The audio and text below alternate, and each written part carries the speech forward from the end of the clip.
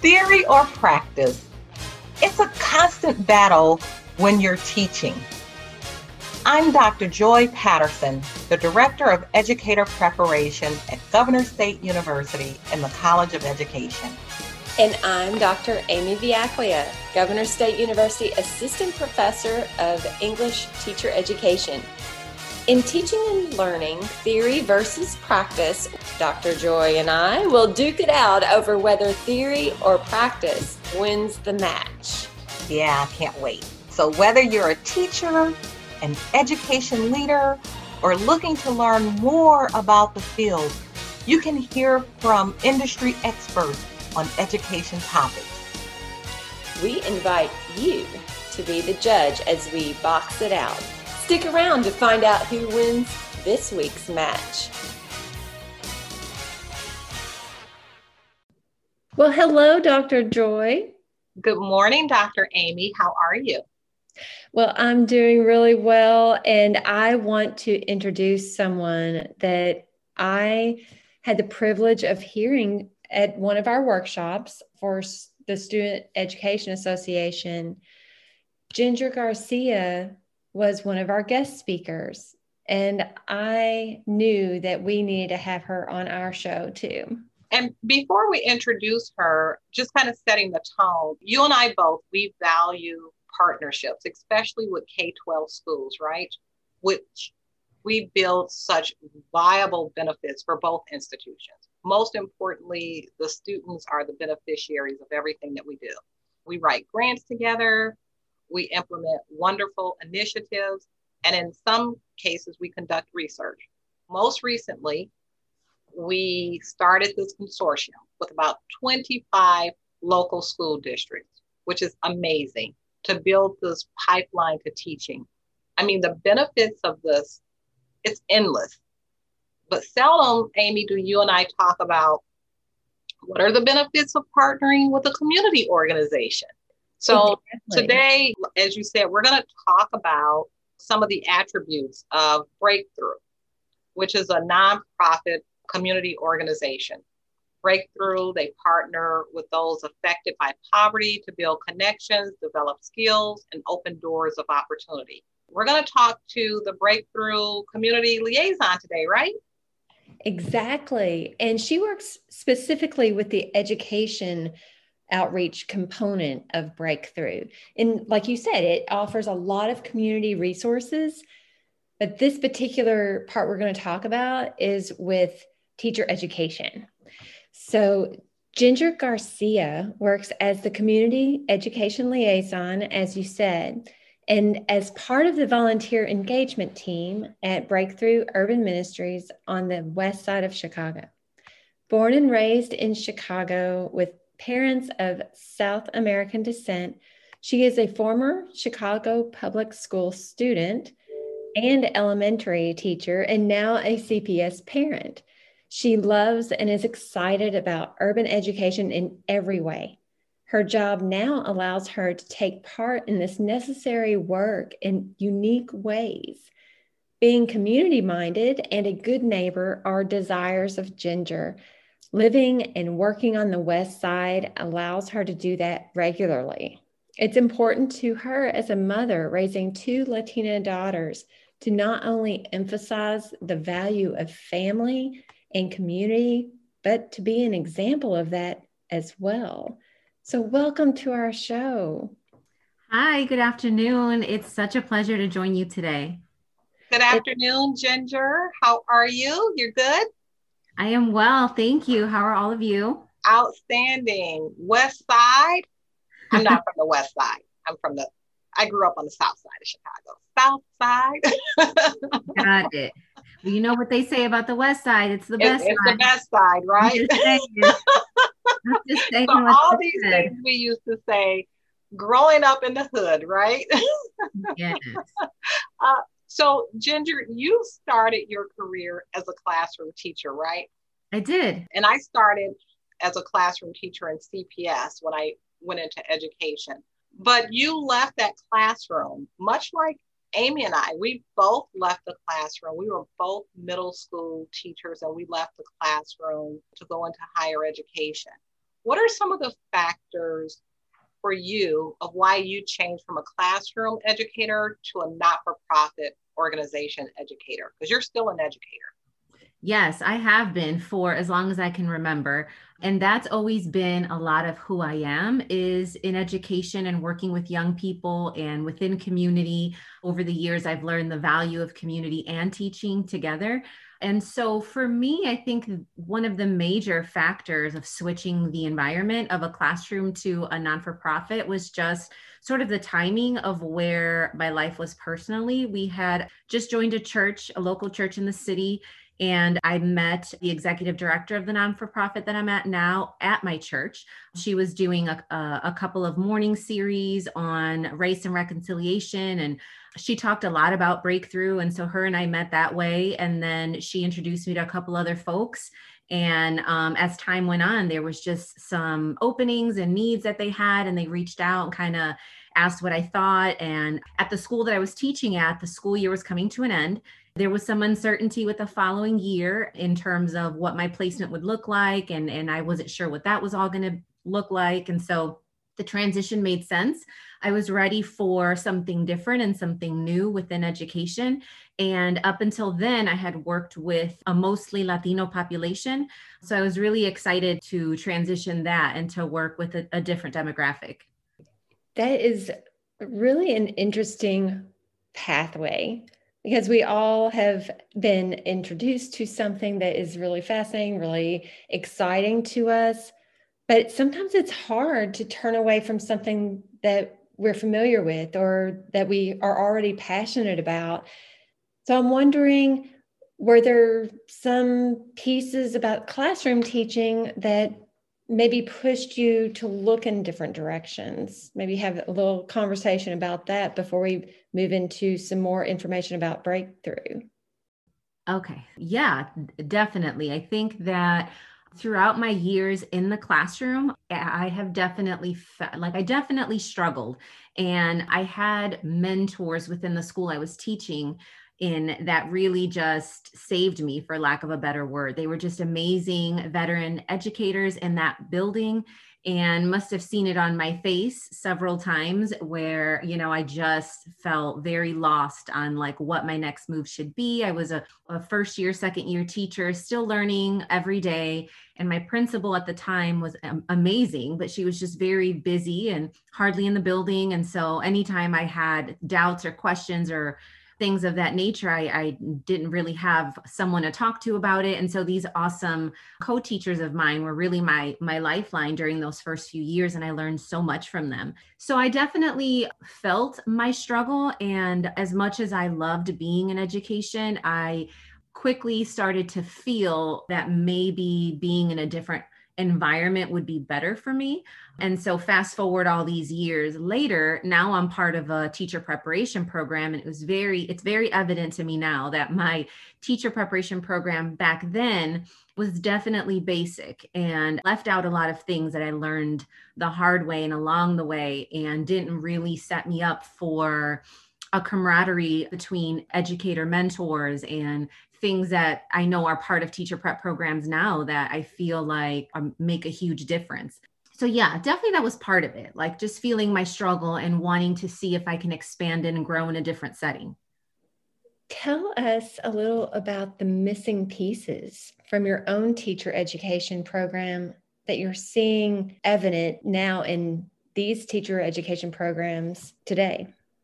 Yeah, so lots of different things, I guess, but one of the things that I appreciate about the teacher prep program that I work with now is that we engage pre-service teachers very early on. So as early as a freshman in college or a sophomore in college, if you're thinking about teaching as a potential future career, we get you involved now. And so that means a lot of different things. And so I just think that that's a lot of opportunity to get in the classroom early on, start having these conversations, start meeting folks where when I look back at my teacher prep program many years ago, I didn't get into the classroom until my senior year of college, when I was doing observation hours, and I got in with my student teaching experience, and linked up with a pretty great cooperating teacher. But I do recall that during my student teaching semester, we would still meet up with a cohort of students at my university and discuss how things were going once a week. And there was lots of other students in my cohort that weren't even really getting that student teaching experience that I was fortunate enough to get. So my cooperating teacher was really great and gracious of just letting me practice and teach and make mistakes. And she would encourage me and all these things. And there was other kids or other students in my cohort that were not lesson planning, not practicing a teaching session. They were grading papers and rearranging tables and desks. And so if this is supposed to be the moment where you're getting the most practice, it wasn't always happening. And so I felt like it was a very small window too. My student teaching semester was just a couple of months. And so I felt that by the end of it, when I was really, really getting the most comfortable, I knew everyone, I was meeting parents, I was grooving with the lessons and feeling really good, it was over. And it was, time for me to get a job somewhere else. And so I just feel like that wasn't enough time for me to really kind of experience some struggles and how to work through that. It was actually a really great student teaching experience. But then when I got into another school building, and it was in a Latino community, so I felt like that was going to be great for me, I still struggled a lot. I felt like I hadn't really been through the barriers and didn't really know how to work through that, and who to reach out to, and who to lean on, and who to ask questions. How do I locate same-minded individuals in the building as me? And let's talk about this together. And so these are some of the conversations we have now in our pre-service cohort with Illinois State.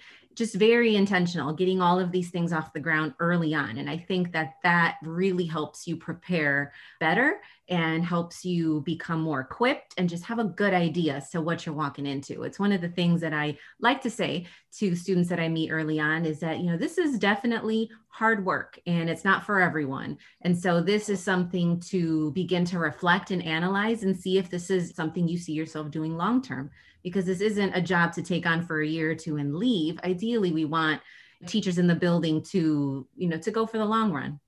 Right. You talked about mentoring earlier, and we know how important that mentoring is. I know from my experience, I started my first teaching experience with 40 non-English speaking students, and I was thrown in a class. Here's a book. There you go. And I was so overwhelmed in the beginning. I don't know if I even wanted a mentor. I didn't want anybody to know what I didn't know. So I had to quickly pull things together. And luckily for the students, things turned out really well. But I had to really teach myself and build myself up. So we know how important it is, not just at the classroom, but early on in the preparation program, as you were saying, to really get students in the classroom as early as possible. Governor State, we try to get our candidates in the classroom with their very first course. They take field experience, they move into their clinical experience, all of that. They have over 100 hours in the classroom before student teaching. So I think that's extremely important, and that they work in a variety, have as much diversity experience as possible so that they know what they're getting into. Because as you said, teaching is tough. This is a hard job. There's no point in us sugarcoating it. In fact, according to research, the teaching profession has the highest burnout rate than any other profession. It is increasingly common in education for new teachers to last no more than 4 years. So more than 44% of teachers last less than 5 years. So the simple reason, as you said, teaching is hard work. So our candidates really need to know what they're getting themselves into, right? Before they get into the classroom. And just keeping things real, teaching is especially hard for those who work in urban schools.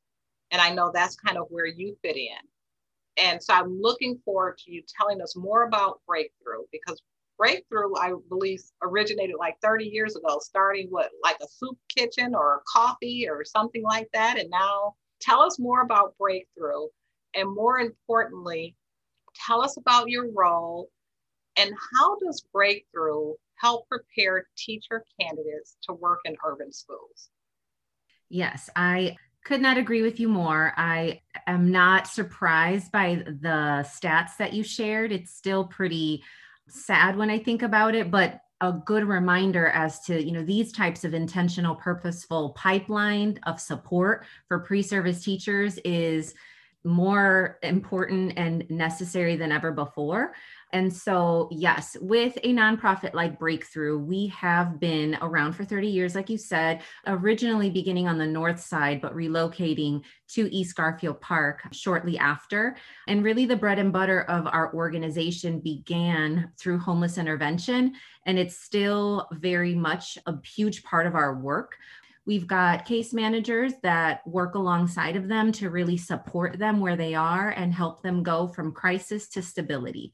One of the things I love so much about Breakthrough is that a lot of what we have in place now is out of community feedback. We do all major decisions with community feedback in mind. So asking parents, asking residents, asking business owners, like, what do you love about your neighborhood? What do you wish was different? What do you wish was here?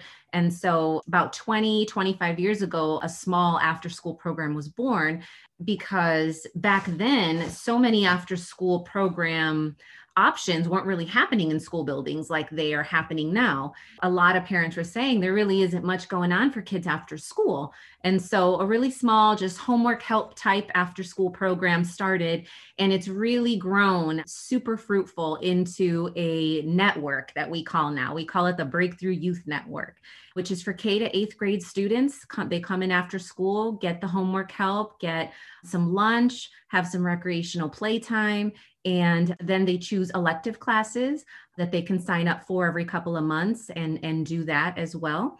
And so they are loved on and supported with staff as well as volunteers that come in an early childhood preschool program for 2 to 5-year-old local children. Whatever you can pretty much think of, I think we've definitely tried it at one point. So yeah, it's really this awesome sense for kids in the neighborhood to feel like they don't have to travel out to the suburbs to access all these fun classes and all these opportunities. It's actually right here. We also have a community fresh market, which is like our food pantry program. One of the biggest differences, I think, of our fresh market is that it's not really set up like some city pantries where you kind of just wait in a line, come in, receive a box, a pre-packed box of canned goods, and you're kind of sent on your way. Our fresh market really holds truth, the value of each person's dignity. And so our space is set up like a grocery store. So families can come in and grab their cart and do their shopping. And we recently opened up a violence prevention program. It's like true skilled heroes in the community. So like I said, one of the things I love the most is that all of these really came out of just community feedback. That community feedback is so valuable, and you've really built quite a number of systems and activities based on what the community wants and needs. Tell us a little bit about the specific teacher education activities and the programs that candidates engage in through your partnership with the university. Yes. So our partnership with Illinois State sort of came knocking at our door about 6 years ago. And we hadn't really done anything as close related to a university up until that point. So weren't really sure what it all was going to look like. But if it was one thing that we definitely felt good about is just honoring the community and honoring who's already there, right? And the assets and all the folks that have been there doing the work. Now partner it with like a teacher prep program. It was like, wait, that's amazing. Yeah, like let's hear more. And so a teacher prep program with Illinois State, which is about, the actual campus is about 2.5 hours from the city, but they do have an office in Chicago. And that office is called the Chicago Teacher Education Pipeline. They specifically work with teacher candidates who are focusing on Chicago being their location of choice when it comes to teaching. Breakthrough then is the lead agency in East Garfield Park to support students in that trajectory. And so we are just one of 5 other neighborhoods in the city where this is happening as well. So this particular work happens with Illinois State in Albany Park, in Auburn Gresham, in Little Village, and in Pilsen. And so those are just various neighborhoods across the city of Chicago. But when it comes to East Garfield Park, it definitely allows us to highlight just being community minded as a teacher. And, what does that mean? What does that look like? And how do we even begin that sort of trajectory? Because the fact remains that most Chicago public school students are either Latino or African American, and the majority of the teaching force continues to be monolingual white females. That is something worth discussing, talking about, and we start discussing what it means to be culturally conscious, not competent, but conscious. We're just understanding that this is an awareness and how you can dedicate to this lifelong work of being more aware of how to come alongside of cultures other than your own. And so those are conversations that we have with pre-service teachers pretty regularly, and start to discuss community-based assets, which is a whole nother piece. So when we get some pre-service teachers kind of coming to the West Side for the first time, I definitely say things along the line of, whatever you might have Googled ahead of time, or whatever anyone told you about the West Side of Chicago, like, in all transparency, some of that stuff is true, but there's so much more to the neighborhood than what the news will report. And so you'll never know that unless you truly come and spend some time. And so before pre-COVID days, all of our work, all of our collaboration was in the neighborhood, in person, together. And so that would mean they would just come out for the day, sometimes for the weekend, depending on the professor.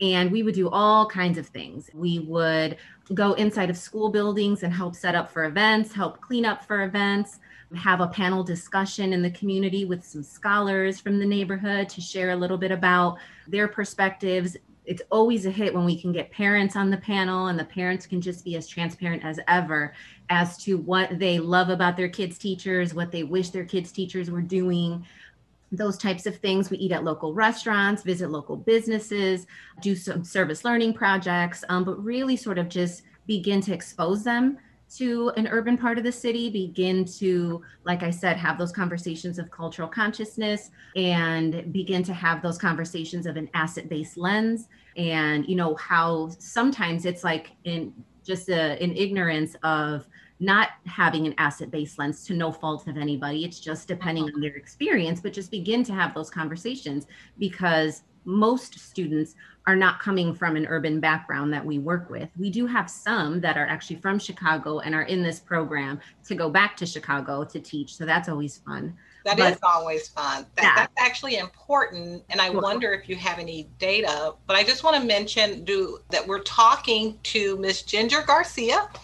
She is the community liaison for Breakthrough, and we're talking about the community organization impact on teacher preparation program. And as we've been talking, it's huge. It's not something that I've ever thought about. We have these wonderful relationship with P12 districts, and I think it's great the work that you're doing, exposing teacher candidates to the urban community. Because I think, in going a step further, one of the things that we're doing at Governor State University is that we're implementing the cultural standards. So we're implementing culturally responsive teaching and learning standards into our curriculum, because I think the competencies are also important. We want the students to be as prepared as possible. So as long as our teachers are 80% plus, we have white teachers, we want our teachers to be prepared regardless of ethnicity, right? And we want them to be comfortable in the places that they work, and we want them to choose to work in urban schools and stay there.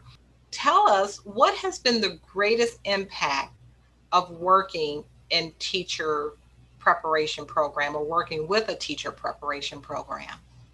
I guess there's many things that have been really, really cool to see over the years. But I have to say, just a trajectory that I've seen. So I'll meet a student as a freshman or sophomore, and they have a little bit of knowledge of the city. I'll say, have you ever been to Chicago? And they'll say, yeah, I've been to a Cubs game, or I've been to like Magnificent Mile and those types of things. And then kind of really beginning to like dig deep and have these conversations and spend time together in the neighborhood. And part of this teacher prep program is a summer immersion program. And that summer immersion program, it's called Step Up, is a game changer for a lot of them because they do get to fully immerse in the neighborhood and truly embody what it means to be community minded in education. I think all of these things, as you see students go through them, they're truly coming out on the end of it just better equipped, better prepared, more confident than a teacher candidate who didn't do such intentional pipeline work during their 4 years in college. And not that this is not success. Do you find that any teacher candidates decide, oh, this is not for me? Absolutely. And I don't take that as not successful because I feel like this sort of work will do one of two things to teacher candidates. So it will either really excite them and get them seeing themselves as contributors, and this is where I see myself doing the work, or it does the opposite, right? They are truly able to reflect and say, you know what, this isn't for me. This is also something that I like to be transparent about because there's no shame in that. Like that's why you're getting involved so early. So it's not happening at the very end of your college career. And then before you know it, you graduate and you're looking for a job. And then you realize, you know what, this is too much. This is not what I signed up for. And that's, to go back to what you said about the turnover with teachers still being just a few years and they're walking out. And I think if you look at the reasons why, they say it burnt out, underprepared, not supported, those types of things. I did meet a student years ago as a sophomore and all was going great. We were going through the motions and everything. And then at the end, when we were working to place him as a student teacher in our neighborhood, I got word that he had switched his major to business. I wasn't sure how I felt about that at first, but then after a little while, I was like, you know what? I can't even be mad. He went through the motions and sort of knew that, you know what, this really isn't what I want to do. And so that's what we want to try to eliminate, right? So we don't have teachers leaving at the end of year one or at the end of year two, where, sometimes you hear they leave mid-year, they just leave a classroom with no teacher. And so that's what we don't want. The ability to be able to just stay connected from the beginning and really even offer support into their first and second year as a Chicago Public School teacher through a mentorship program that they have is awesome. It's an interesting conversation to have with people who are outside of education looking in, wondering, well, why are teachers not staying in the classroom? Or why isn't everyone prepared the same way? Why is there a discrepancy? But if you were to do a shout out, if you were to say, hey, at the very minimal, all teacher education programs need to do this, what would that be? What a great question. Let's see. I think if there was one thing that all teacher prep programs should do. And you can be honest, Ginger. Yeah, I will definitely say that the component of a mentorship program it's ideal. Because I think that coming into this field can be intimidating. You've got a lot going on, a lot on your plate. Just basics, there's a lot going on. Now, if you want to do more and make sure that you're able to address needs and be community minded, it's double the amount of work you have to do. So I think that was one of the things I felt such a lack in personally when I was teaching in the classroom, that when I got to see that done purposefully through this teacher prep program, they offer a mentorship program your first and second year teaching. Whatever school the grad is a part of, when they get their first job, they find a veteran teacher in that school, and both of them are part of the program, a mentor and mentee for 2 years. And they both are able to attend PDs together and get what they need for their certification. Sometimes there's stipends involved for the two of them. But it's a way to say, hey, you're my person for this year. And so I'm going to need you, and I'm going to need to bounce a lot of ideas off you. And really just having that honesty and that love, I think that that's huge, because not to say that it gets easier on year 3, but year 1, like month 1, that's definitely, it's got to be one of the toughest months when you're kind of just getting acclimated into your new career. And so just having that person, right, that like, okay, you know what, I'm not going to feel bad going to talk to you after school because I had an awful day, like, and I need to know how to not have another awful day just like this one. What do I need to do different? Yeah, I think that that's huge. Mentorship is so important, especially for our career changers who may have been in the corporate world. Joy and I have talked about this. We aren't used to asking for help if we've already been in maybe the private industry. That shows weakness when you ask for help. I would like to see what suggestions you would have for other universities who want to reach out to community organizations, or what kind of partnerships can they look for to help better prepare our teacher candidates?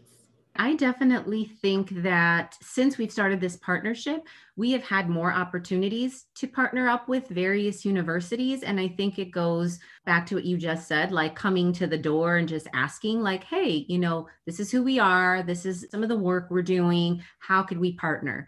And then not coming in and saying, hey, here's what I want to do, but saying, I know that you guys are here, you've been here, and I'd like to know how we can collaborate. I think it's dignifying to honor those that have been there before you and coming to them to say, hey, I want to grow and I want to evolve as in this program or for my students, if it's a professor. How do we do that? I agree with you, Amy, when you said that asking sometimes feels like a weakness, especially when you're younger. So like back to your point, Joy, about how at the beginning of your career, you felt embarrassed to ask for help. I think that that's more common than not.